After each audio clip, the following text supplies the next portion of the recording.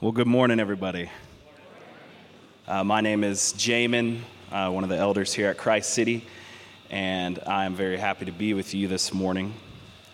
We are going to be reading from the book of Matthew, the Beatitudes, Matthew chapter 5, verse 1 through 12.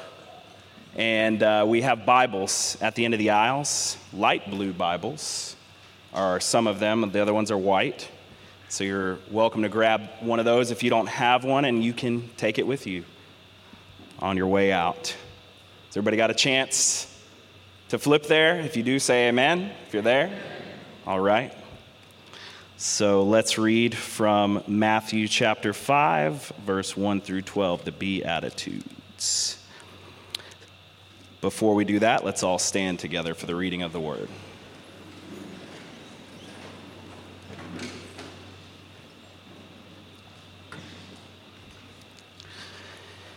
Seeing the crowds, he went up on the mountain, and when he sat down, his disciples came to him.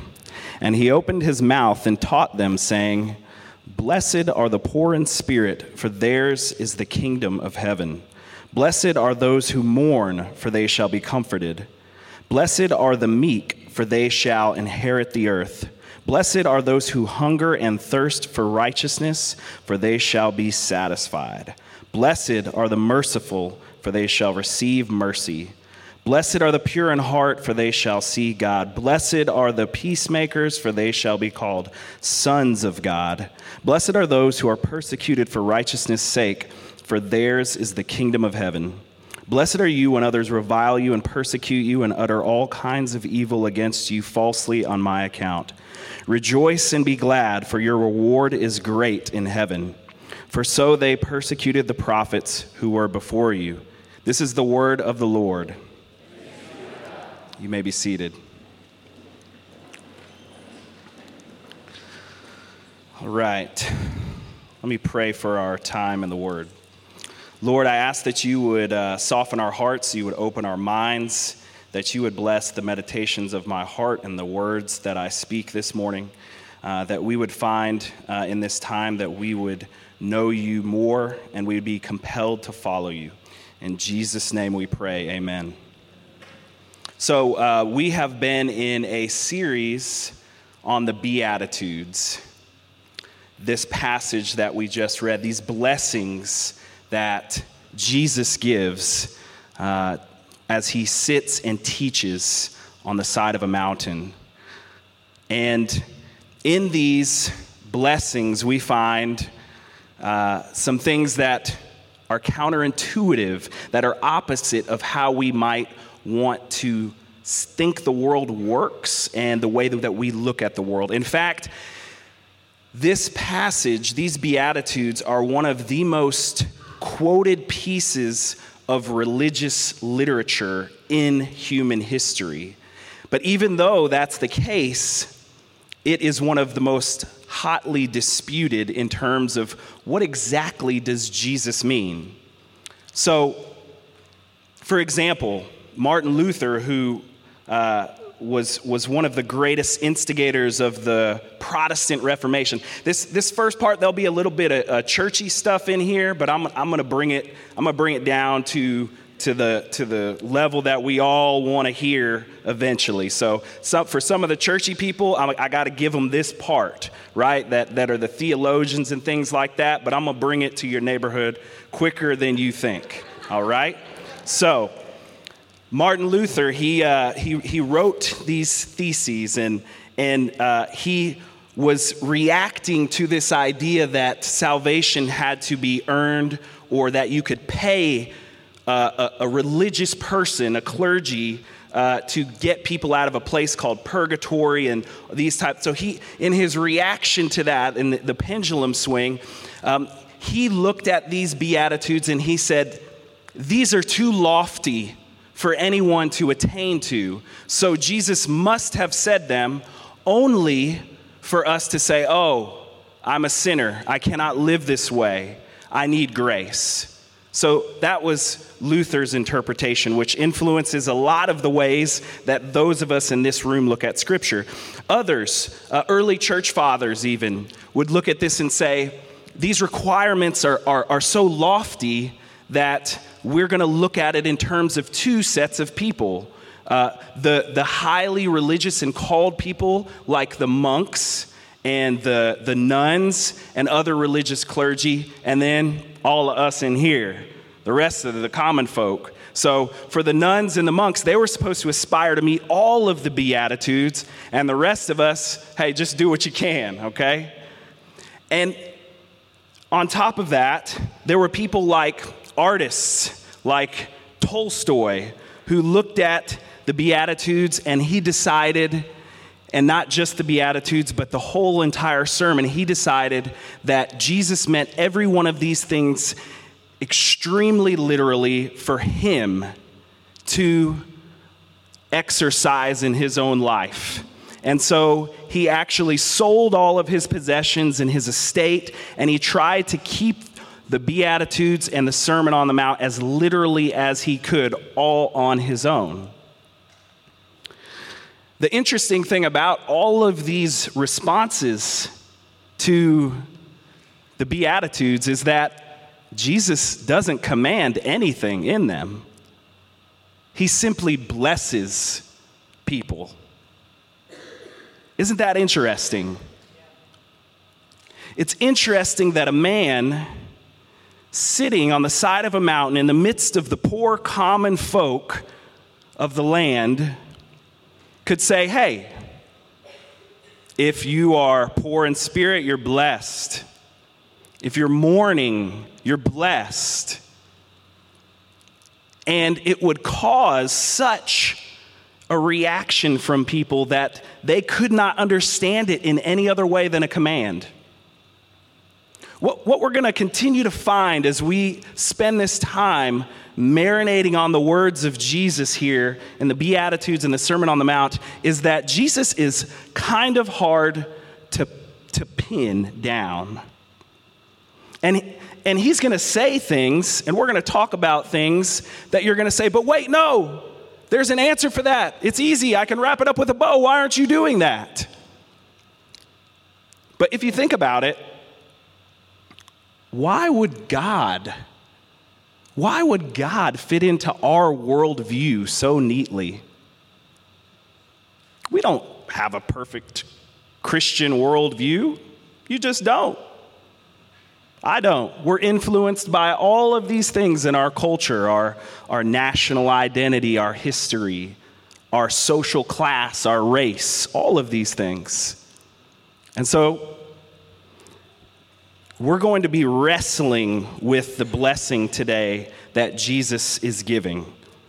It's going to take some emotional and mental fortitude. One theologian said it this way, when he reads the Sermon on the Mount, he goes from nodding to wondering to disapproving. So, the particular passage that we are looking at today is the 6th verse. Blessed are those who hunger and thirst for righteousness, for they shall be satisfied. So far, Jesus said, blessed are those who are poor in spirit, for theirs is the kingdom of heaven. That's good news. That's wonderful news. Blessed are those who mourn, for they will be comforted. Such good news to be a mourner, to be sad, and to find comfort. Blessed are the meek, for they shall inherit the earth. Man, that's a great inheritance. I would love to be comforted. I would love to have that inheritance. I would love to have and possess this kingdom of heaven, this kingdom of God. But about this time, if I'm sitting and listening or standing and listening to Jesus' teachings, I'm beginning to wonder, what does this mean for me right now? I'm oppressed by this Roman government. I'm kicked to the side. I don't even have enough to feed my family. Because of my racial identity and religious identity, I'm marginalized and I'm persecuted in the right now. So there's a question arising. And Jesus addresses it here. He says that blessed are those who hunger and thirst for righteousness, for they will be satisfied. For righteousness.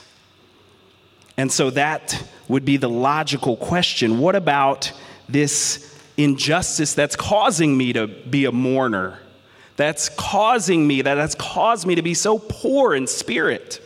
What are you going to do about that, if anything? Can you do anything about it? To hunger and thirst for something. To hunger and thirst for something that is not food and drink, that is a deep, visceral, inner desire. That's not just like, well, I would like for some of these things to happen. That's something on the deepest level, that the hungriest you have ever been, imagine feeling that way about righteousness. Anybody ever heard of Maslow's hierarchy of needs? Can we flip that up on the screen real quick? Maslow, he believed that we had to have our needs met in this certain order. And at the bottom was just food and shelter and these type of things. But when we look at this world, and even if you are ever able to get underneath to the bottom of the deepest desires in your gut, not in your brain, in the depths of your inners, you might find this is not true of you. That we long for things beyond simply food and drink. That's all I wanted to say about Maslow. So, we've got 3 questions that I want to address this morning.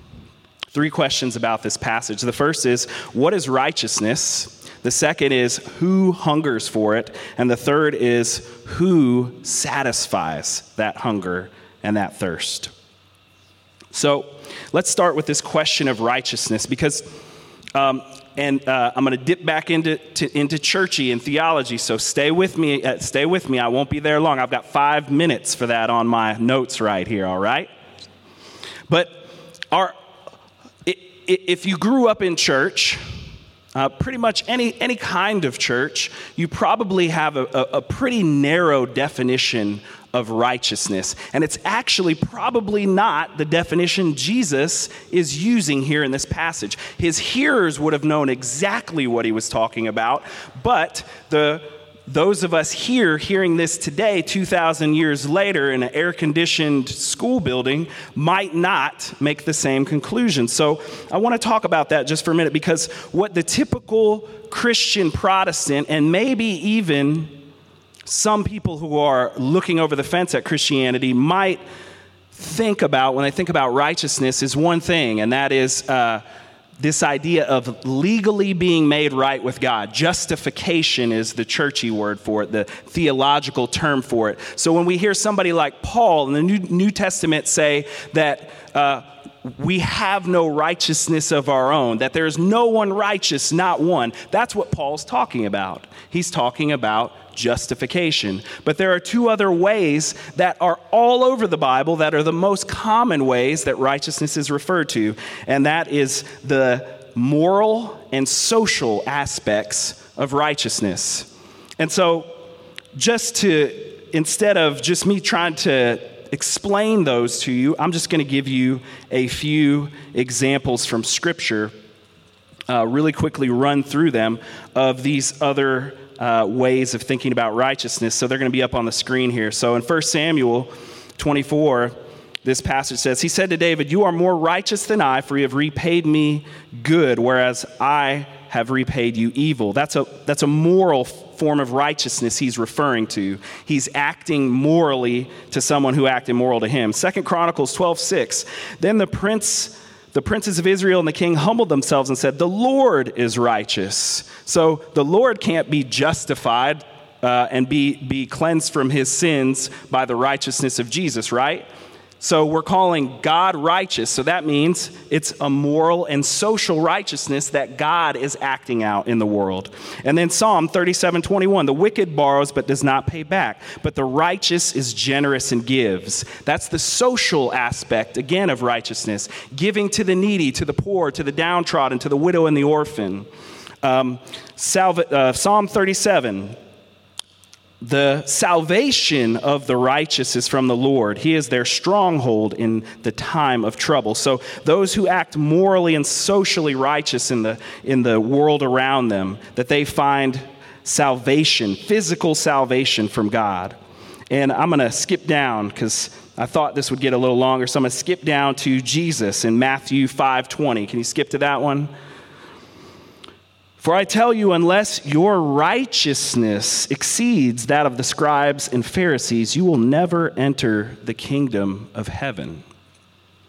If that was justification, how would Jesus be asking their righteousness to exceed someone else's? It's not. It's moral and social.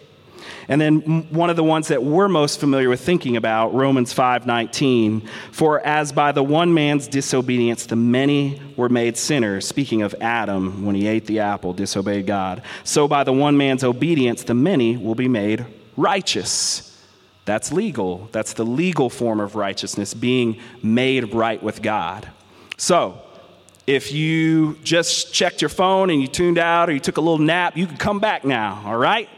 So we've got these three forms of righteousness. Turn to your neighbor, tell your neighbor, which ones do you think Jesus is talking about in this passage? Just take a stab at it.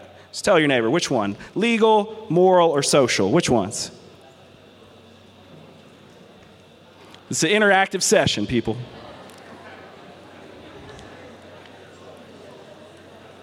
All right. So he's talking about moral and social justice here. That's what he's talking about in this passage. And so if you answered anything else other than that, you are wrong, and you can never enter the kingdom of heaven. No, I'm just kidding. Just kidding. All right, so we just needed to get that out of the way, that what is this righteousness? What Jesus is talking about is both how we interact in certain ways. Like, for example, it would be moral of me to not cheat on my wife.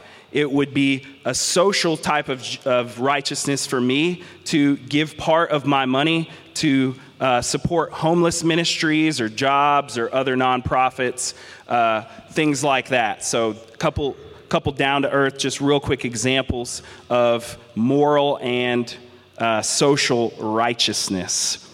So we have these folks who are hungering. Who are these people? That's our second question.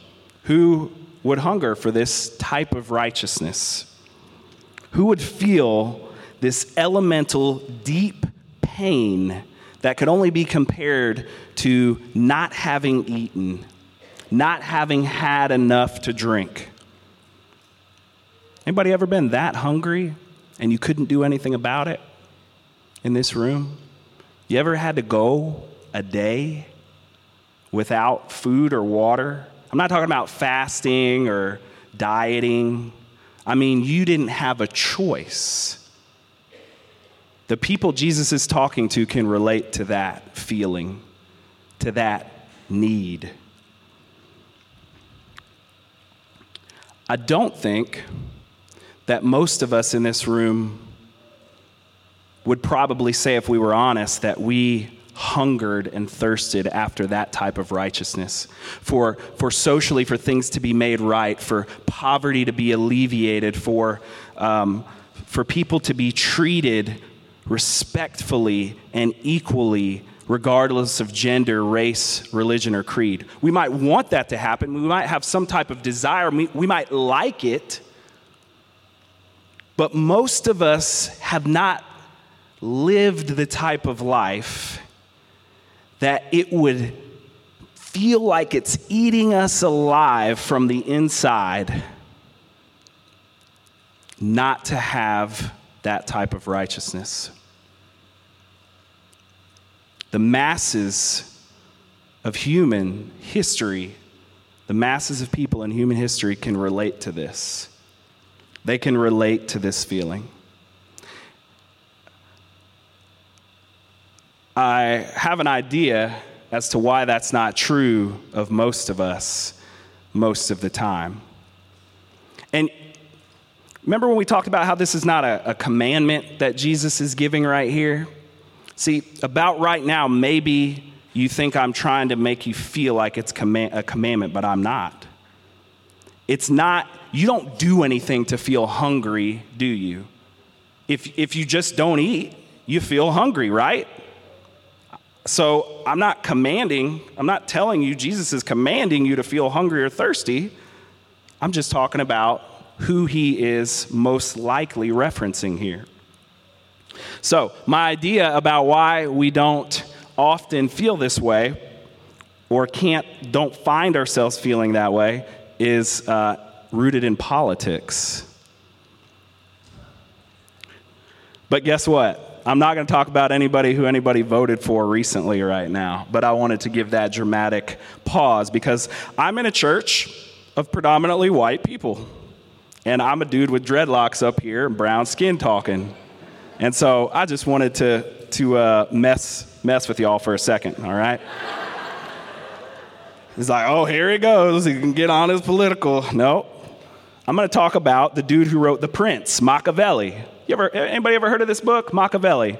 This dude, he was writing in the middle of the Renaissance period, and he was writing to other people who owned these small little areas of land. They were princes of these little cities and things like that. And he was teaching them about how to govern craftily and how to keep power, how to get power, and giving a lot of examples of doing those things. And in a lot of ways, he's one of the fathers of modern day democratic politics, and some would say the father of tyrannical politics.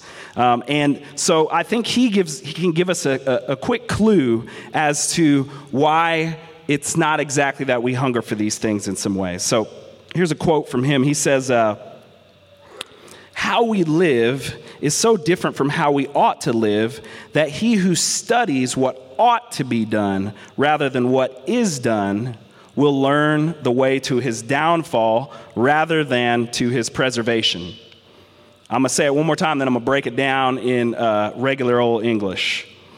How we live is so different from how we ought to live that he who studies what ought to be done, so that would be the Bible, that would be one of the things what ought to be done, or any other sort of religious teaching that aspire to an ideal. He who studies that rather than what is done will learn the way to his downfall rather than to his preservation.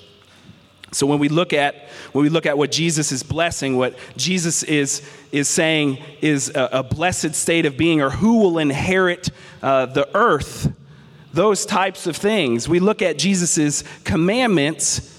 So many people have already come to the conclusion that just ain't right, Jesus. Like, you're not living in the real world. This is not that.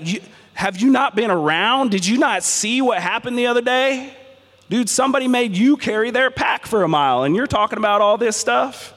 We got to talk about what it's really like. Look, I'm a follower of Jesus and everything, but they're cheating me on my taxes. I got to do something about that. I got to figure out some loopholes, and I got to make that work for me. You know, a friend of mine that I was talking to on the phone, he's not a believer, and he said it this way. We weren't talking about this directly, but he said, man, I hate it when people tell me to buy local. He said, I hate it because we live in a capitalist society in which the bottom line is the most important thing. That's what this country's all about. It's about getting the best deal, paying people the least you can to get the most bang for your buck. And you're going to tell me, some dude who makes $30,000 a year, to buy local? Pff, get on with that stuff, man. He's living in the real world. If you're not a Christian, I would highly advise you live your life like Machiavelli prescribes. I think it's a great idea. I really do. But if you believe that the kingdom of heaven is permeating the air around you, that Jesus is really blessing those he's talking about blessing right now, then we have to consider that there is indeed a different reality working in and among us right now. What Machiavelli's saying, what he's basically saying is, hey man, snitches get stitches. Hey, you want to try to live that way? You want to try to be all honest and righteous and all that? You're going to get something, because that ain't the way the world works. You're going to get something you don't like. As a little girl I taught years ago said, Mr. Carter, you better go over there and tell them something they don't want to hear. Right? That's what's going to happen if you live the way Jesus prescribes in these passages. And so I think so often that hinders us. That type of mentality is, I got to look out for me and my own. I can't live this way Jesus is talking about. I'll just ask for forgiveness later. But if there's anything we find Jesus drawing some really hard line, he's so gracious in almost everything that he says. But if there's anything that he is drawing hard lines about, it's if you neglect the people that I am showing myself to care about, to treat with dignity and respect, hey, I might not recognize you. You might come up to me and say, man, I can tell you the 5 points of Calvinism. I can backflip through John 3:16. And he might say, but they're hungry people over here. And there's thirsty people over here. And there's old people over here that ain't nobody looking out for. And you didn't pay any attention to them. They were hungry and they were thirsty. And when you did not feed them, you did not feed me. That's what he said. I didn't. That's not what I'm saying. That's what he said. That scares me too. So who are these hungry and thirsty people? What's an example that we find in Scripture that Jesus responds? Because you know what? In all these passages, and Jesus is saying he blesses these different kinds of people, all we got to do is read the rest of the Gospels and see him doing it. Even when he's tired, even when his disciples can't get it straight, like just, Jesus, which way do we go? You know, he's like, man, I got to watch out for these folks, and I got to take care of all these hungry people and hurting people. So let's look at a passage together where we see this idea of a hungry person, hungry for righteousness. Mark 10. Let's go to Mark 10. It's right after Matthew. It's the next book. Go to Mark 10, verse 46, where Jesus encounters a blind man.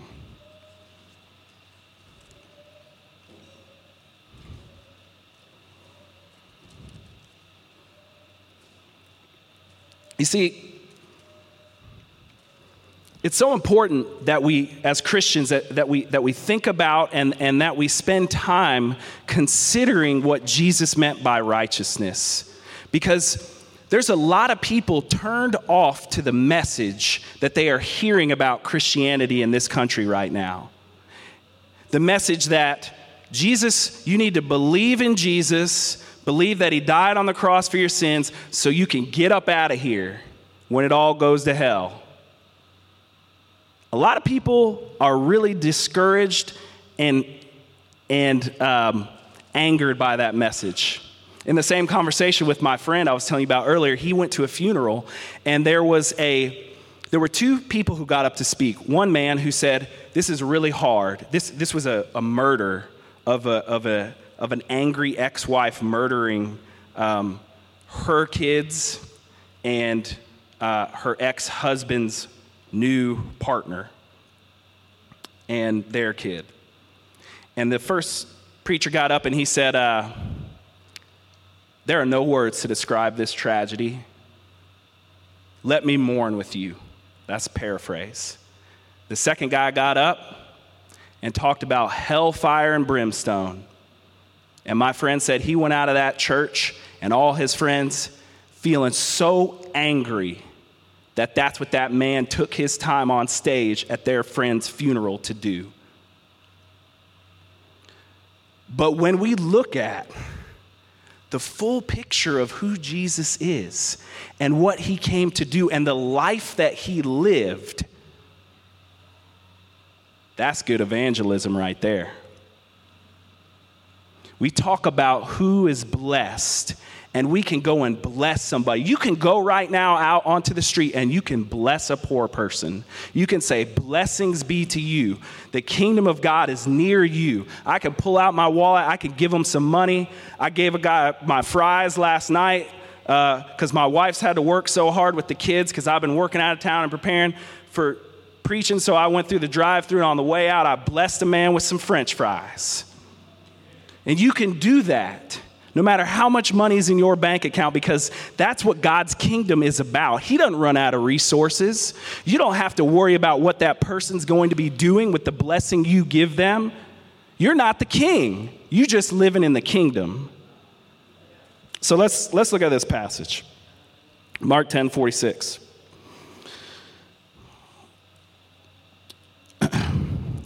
And they came to Jericho, and he was leaving Jericho with his disciples and a great crowd. Bartimaeus, a blind beggar, the son of Timaeus, was sitting by the roadside. So we got a dude who's totally down and out. Jesus is walking by in a huge entourage, huge crowd of people.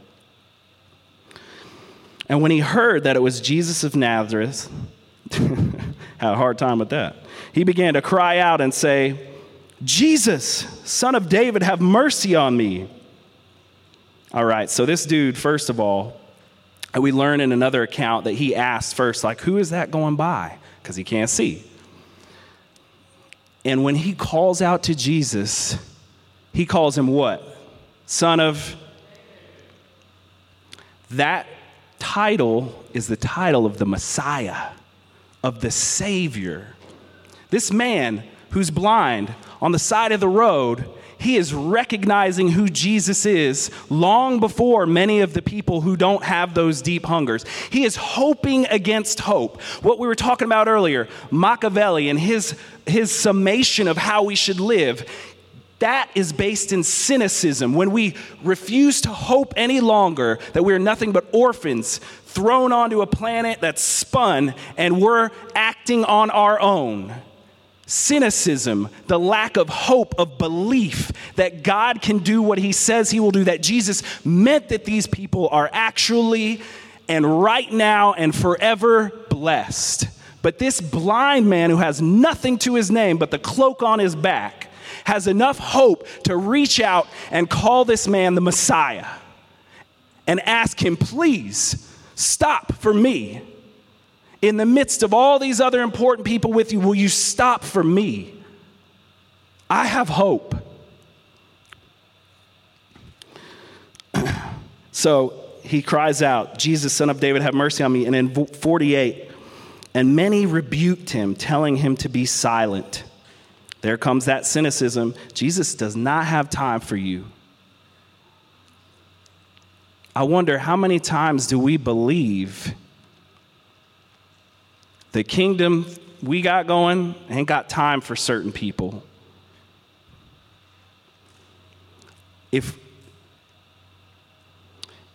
we were able to respond like Jesus does here, the United States really would be a Christian nation.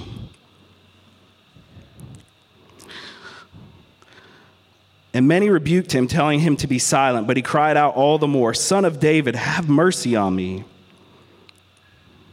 In the midst of the crowd, verse 49, Jesus stopped and said, call him.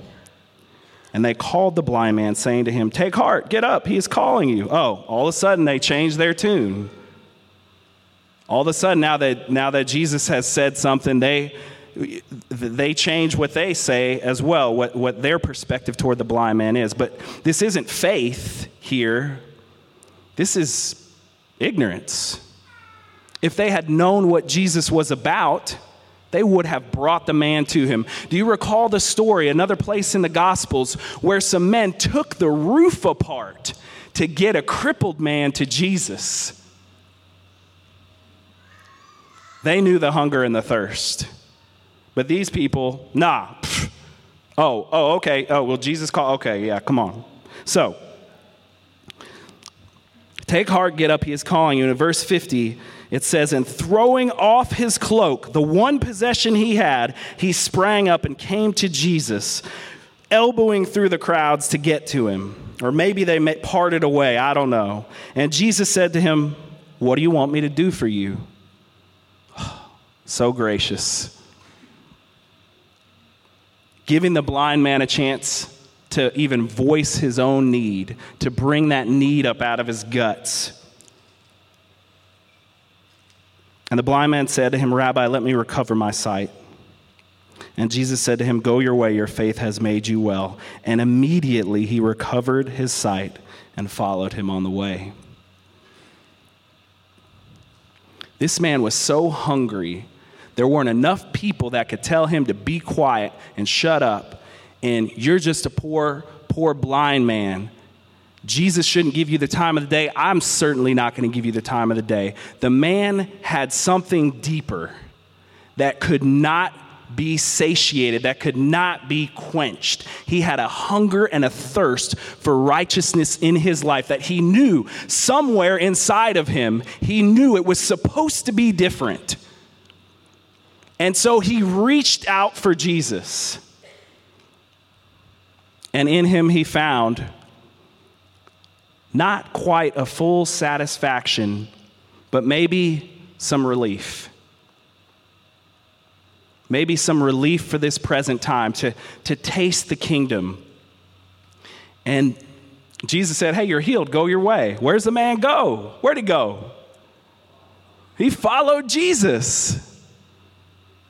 He didn't even stop to go back and get his one possession. I've never been blind. Not even for a moment. I take my sight for granted. This man doesn't. Reminds me of a story Mark told a few verses back about a rich young ruler who had a lot to lose. Jesus said, hey, sell your stuff and then come follow me. The man went away sad. He already had his sight. He already had his moral righteousness. He said he had obeyed all those commandments, Jesus said. What a contrast between the full man and the hungry man that we see in Scripture. I'm not telling y'all to do anything right now. I'm just talking about Jesus and the blessings he's given to righteous people. I just want to keep making that clear. I'm just telling you about Jesus. Isn't Jesus attractive? Isn't he a wonderful Savior? That he would take the time when he was busy getting ready to go die on the cross for our sins to stop and heal a blind man. If he will take the time to do that, what does that mean for us? I won't be dying for anybody's sins anytime soon. I guess I got time. If Jesus had time, I got time too. So we were going to answer 3 questions today. We just answered the second one. Who would hunger for this righteousness? The blind man's a great example. Can you think of somebody who you would or wouldn't interact with or see or know that might have those kind of deep hungers? That they would be so naive as to run and shout and throw off anything that held them back for even 1 second to get to that Jesus who brings that righteousness. Because that's where we're headed now. Who satisfies this righteousness? And everybody knows the answer. We're in church. Who satisfies that righteousness? Jesus satisfies the righteousness. I'm so glad that that's the case. He's the one who brings satisfaction to the hungry. We can bring relief, though. We can't bring renewal. God brings renewal, but we can bring refreshment. We can't save, but we can point the way to the Savior. We can take the time to say, this is what the kingdom of heaven is like. Are you hungry? Are you thirsty? Because I know the man Who can satisfy that hunger and that thirst? Praise God for that. Have you ever had that type of confidence, that type of faith? Not just that if you say this prayer, when you die, I'll hang out with you then and we'll be in heaven and everything will be cool. But right now, the kingdom of heaven is right here with you and me. And when we share this box of French fries or this peanut butter and jelly sandwich together, the kingdom is blessing us in this moment. Somebody say amen, please. Somebody say amen to that. Come on. Preaching by myself. Jesus is our satisfaction in this. He is the one who establishes the kingdom. He is the one who makes sure that while we're bringing the relief, he's coming on home with that satisfaction. Every hungry person, every thirsty person, he says, is going to find that fulfillment, is going to find that satisfaction. So I pray that we, as we look at this blessing, as we look at Jesus saying, fortunate, happy, blessed are those who hunger and thirst for righteousness, that we would understand, hey, this is the kingdom of heaven he's talking about. What we tell people we belong to. And that we would walk around with that faith and that belief that we can bring refreshment and we can point the way to the one who will ultimately satisfy. Let's pray. Lord, thank you so much that you aren't like us, that you are God all by yourself, and that you bring blessing where we couldn't possibly imagine blessing lies. That your care and concern for those who aren't like us, who don't have what we have, who don't look like we look, far outweighs even how much we love and care for our very own children. Lord, be gracious to us. Bless us, God, in being able to see and understand this kingdom of heaven that is so very different from any kingdoms or governments or organizations that we know. Let us be tools and instruments of love and refreshment. Give us hearts that are willing to receive what you would have for us. In Jesus' name we pray. Amen.